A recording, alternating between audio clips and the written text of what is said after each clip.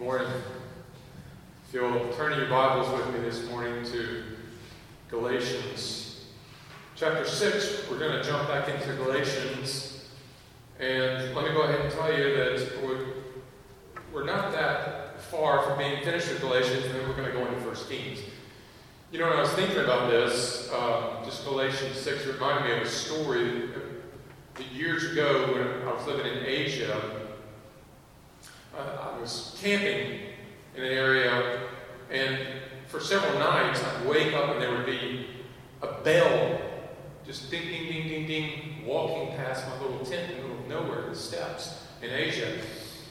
And finally, I figured out it was a cow, and so on the way, when I was moving out of that region, I stopped and talked to the farmer, and I said to him, "Why is your cow wearing bells?" And he got very serious, and he leaned in and said, "Because his horns don't work." If you just turn to Galatians chapter 6 with me this morning. Galatians chapter 6, verses 1 to 3. Have you ever put your kids in school and you watched as other children begin to actually have more influence upon them than you had? And that's what happened. That feeling is what's happening here with Galatians. Paul in the Galatians, he's shepherded them, he spent time with them, and then when he left, the Judaizers, this religious group from Jerusalem, has come out to this big region of Galatia, and they're trying to add to the gospel circumcision, religious ceremonies. And so Paul is writing to them what the gospel is. And in chapter 5, what we just finished, he tells them, after he's explained the gospel so well, he says, walk in the Spirit. And by walking in the Spirit, you will overcome the fruits of the flesh. And then he gives them 15 fruits that this is how you know that you're walking in the flesh. And if you continue to walk like that, if that's what your life looks like without any repentance, then you should know you're not actually part of the kingdom of God. And then he gives 9 fruits of the Spirit. This is how you know that you're walking in the Spirit. Now, come into chapter 6, okay? What if someone who has the Spirit, they've been walking in the Spirit, but suddenly they get entrapped, they get ensnared, they begin to struggle with some type of trouble or some type of sin in their life? And that's what he tells us to do, how to deal with that with other believers. So Galatians chapter 6, verses 1 to 3.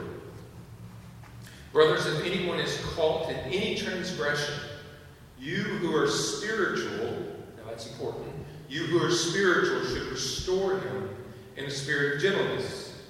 Keep watch on yourself, lest you too be tempted. Bear one another's burdens and so fulfill the law of Christ. For if anyone thinks he is something when he is nothing, he deceives himself. Let's stop right there. Let's pray for our time.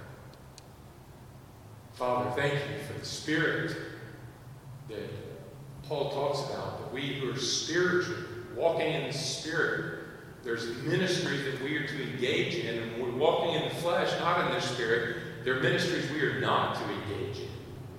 Lord, give us eyes to see, our own heart to discern. And we want to be a people who know the Spirit, walk in the Spirit, or led in the Spirit, and our lives produce the wonderful fruits of the Spirit to your glory. Speak to us now through your word, we pray in Jesus' name. Amen. You know, as a Christian, one of the hardest things to do is to come along beside a brother or sister who's struggling and to bear their burden, to correct them like Paul talks about, and then to bear their burden, and to do it in gentleness.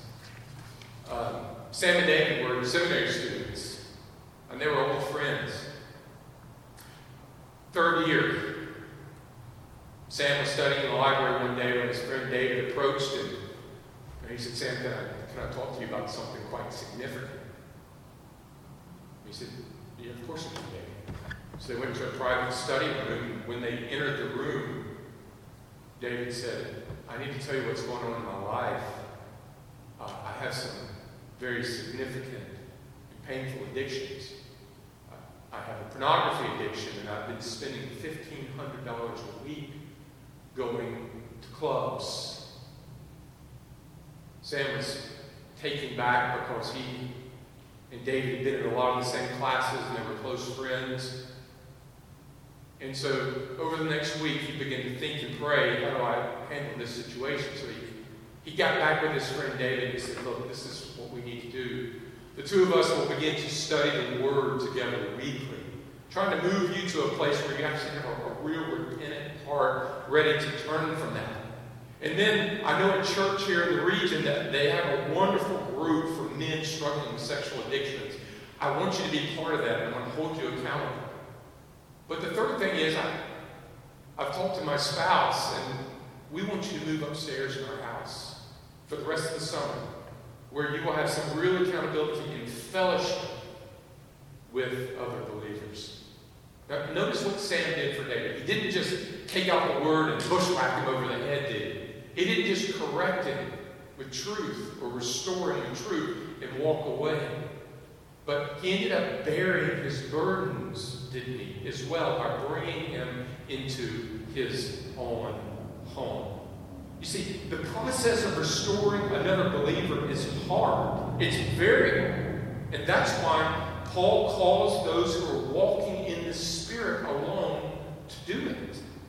And this is what we see in Galatians 6. The context is people caught in some type of deep trouble, ensnared in some type of sin, and they desperately need restoring. But not just restoring in a one-off message. They need restoring and then someone to walk with them and to carry their burdens with them. Now, my friends, this text calls Christians really to two great things: to boldness and to humility.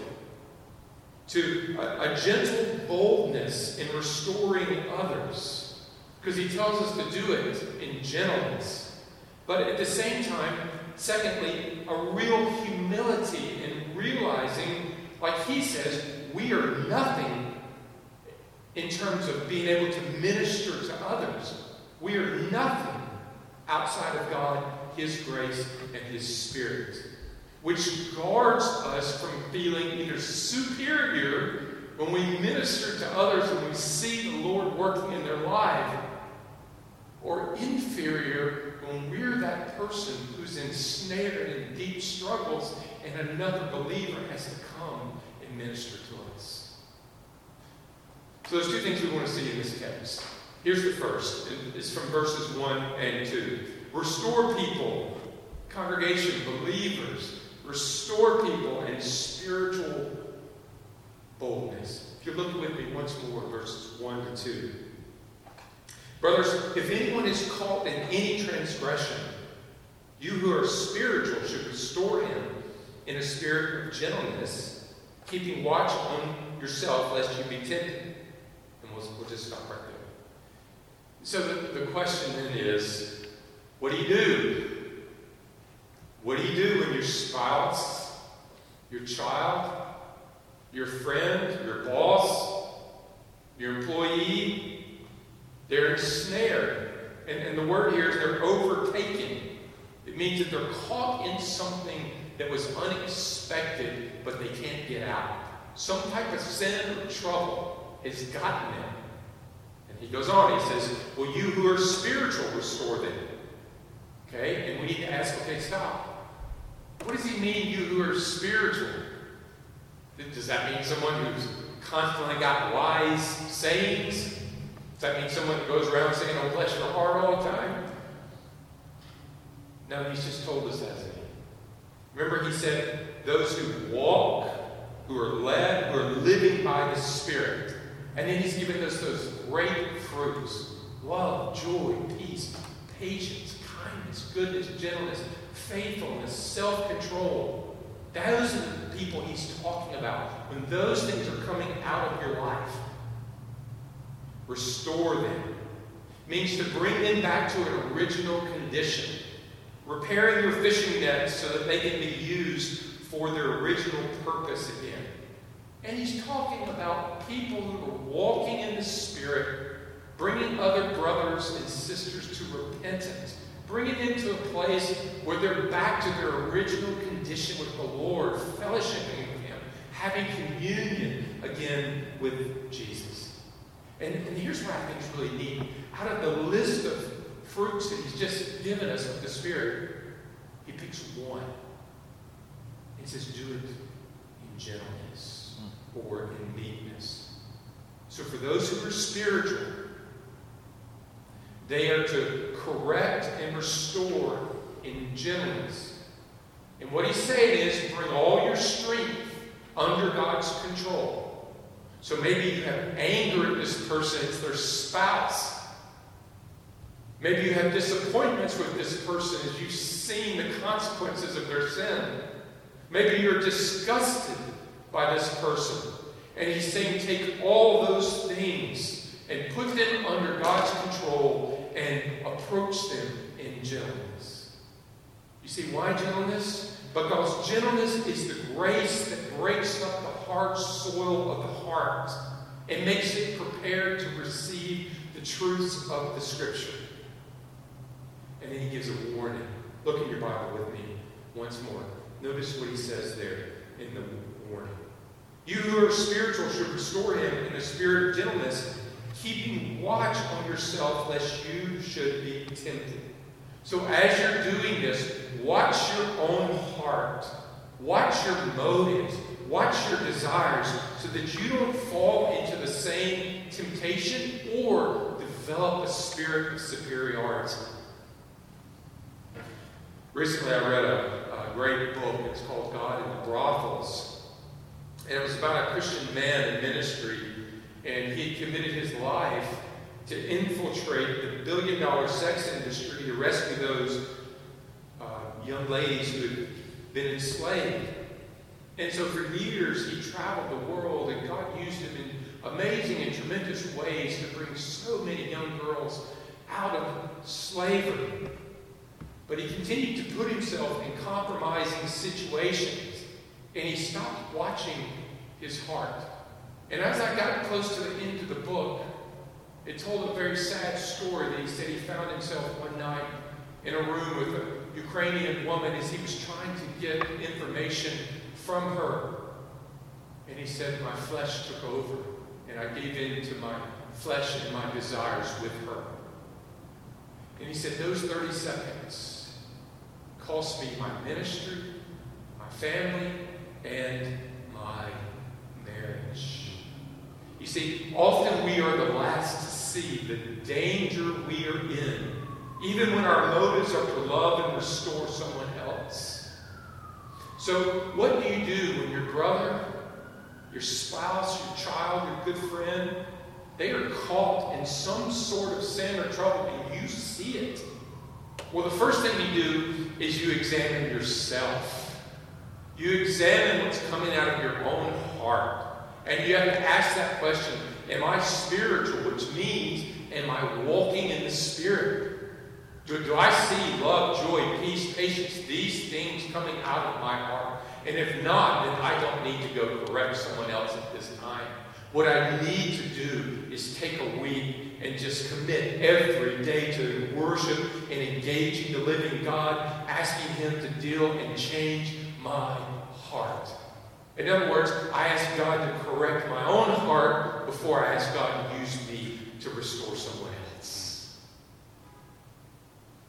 And when Paul says, you who are spiritual should restore others, he is calling us to examine the motivations of our own heart. You see, there are very few things that make us feel powerful, useful, worthy, like rebuking other believers for their failings. Like one brother told me, he said this, Rusty, I've been practicing prophetic words for years on other people. But what I realize now is I was doing it because I wanted to feel important. I wanted to be respected. That is why Paul requires only those who are living walking, being led by the Spirit to engage in correcting others. Not just because the temptation is so great to fall into their sins, but also because the temptation is so great to restore broken people for my own glory. The Spirit is the only one who can restore others in Christ. And if your life is not producing the fruits of the Spirit, then you must correct you before you seek to restore others. Let's move to point 2. But restoring someone only begins there. Then the hard work starts. Point 2. Carry other burdens in gospel humility. Carry others' burdens in gospel humility. If you would, look at verse 2 in your Bibles. Bear one another's burdens and so fulfill the law of Christ. For if anyone thinks he is something when he is nothing, he deceives himself. Stop there. Notice Paul's words. Bear each other's burdens and so fulfill the law of Christ. To bear is literally the cross that you take upon yourself. Burdens. And that's more than just sins. He's not calling you to take their sins. He's calling you to take their troubles, their difficulties, their sorrows, their challenges, and put part of that weight under your shoulders. The difficulties of others carried by you. And it's much more than just say, hey, I'll pray for you. But physically to help take their load. And so financially, if someone loses a job, maybe you need to step in and give them money. Or help to restore them or give them work to do. There are parental loads, especially in single-parent homes. Maybe you need to help with the children somehow or bring up a single mom or single dad a meal. Or physical if someone's sick. They can't mow their yard. You're bearing their load. But notice the connection between restoring someone spiritually and bearing their burden. Listen, you don't correct someone and then just walk away, right? You correct someone with your words, the words of Scripture, of course, and then you love them with your actions, with your hands, your heart, your time, possessions, and your money. And notice what he says that does. Look at verse 2. And you so fulfill the law of Christ. Love the Lord your God with all your heart, soul, mind, strength. Love your neighbor as yourself. So the seminary student who's just been spending $1,500 at the strip clubs, yes, he needs correction from the Word. Yes, he needs to be brought to a place of repentance. And then he needs someone to step into his loneliness and help him bear that burden. And then he needs someone to help him bear his financial struggles that have incurred because of his own sin. He might need someone in his life for an extended season. Now, just like verse 2, then he gives us another warning. Look in your Bible at verse 3. For if anyone thinks he is something when he is nothing, he deceives himself. You see those words there, when he is nothing? He's not talking about self-hatred here, because he's already said in chapter 3 that you are sons of God. So that's not what he means. So what does he mean by nothing? Well, he's talking about your ability. He's saying in ministry to others, your ability is nothing. So here's where ministry to everyone in your life begins. I have no ability to change this person. I am nothing when it comes to changing them in their hearts. I have no ability to change my spouse. I am not their Savior. I am nothing when it comes to changing their hearts. I can't make my children love Jesus. I have no ability to change their heart and their mind. I can't free my neighbor from his addictions. I have no abilities there. I am nothing. I will not deceive myself, like Paul says. But Christ is sufficient in power to do all those things and more through the Spirit in the believer. And that's the reason he says, you who are spiritual, because you are nothing. You have no ability without walking and being led and being governed and bearing the fruits of the Holy Spirit in your life. So, what does this look like to bear each other's burdens? Sharon told me she didn't know how she would make it if it wasn't for her Sunday school class. I met Sharon and Tim years ago, and they had a special needs child that had passed away. In their Sunday school class, or I think they might have called it their growth group, decided that for the rest of the semester, their primary ministry was going to be Sharon and Tim. And so they prayed for them, but they did far more than just that. They carried their burdens. They ministered to them in every way possible, bringing them meals, spending time with them, taking them to coffee, checking up on them. Eventually, Sharon and Tim began to ask, God, what are you doing in our life? And they began to develop a heart to foster children. That heart grew, and they ended up adopting 11 children and starting a ministry that we now call Raleigh's Place.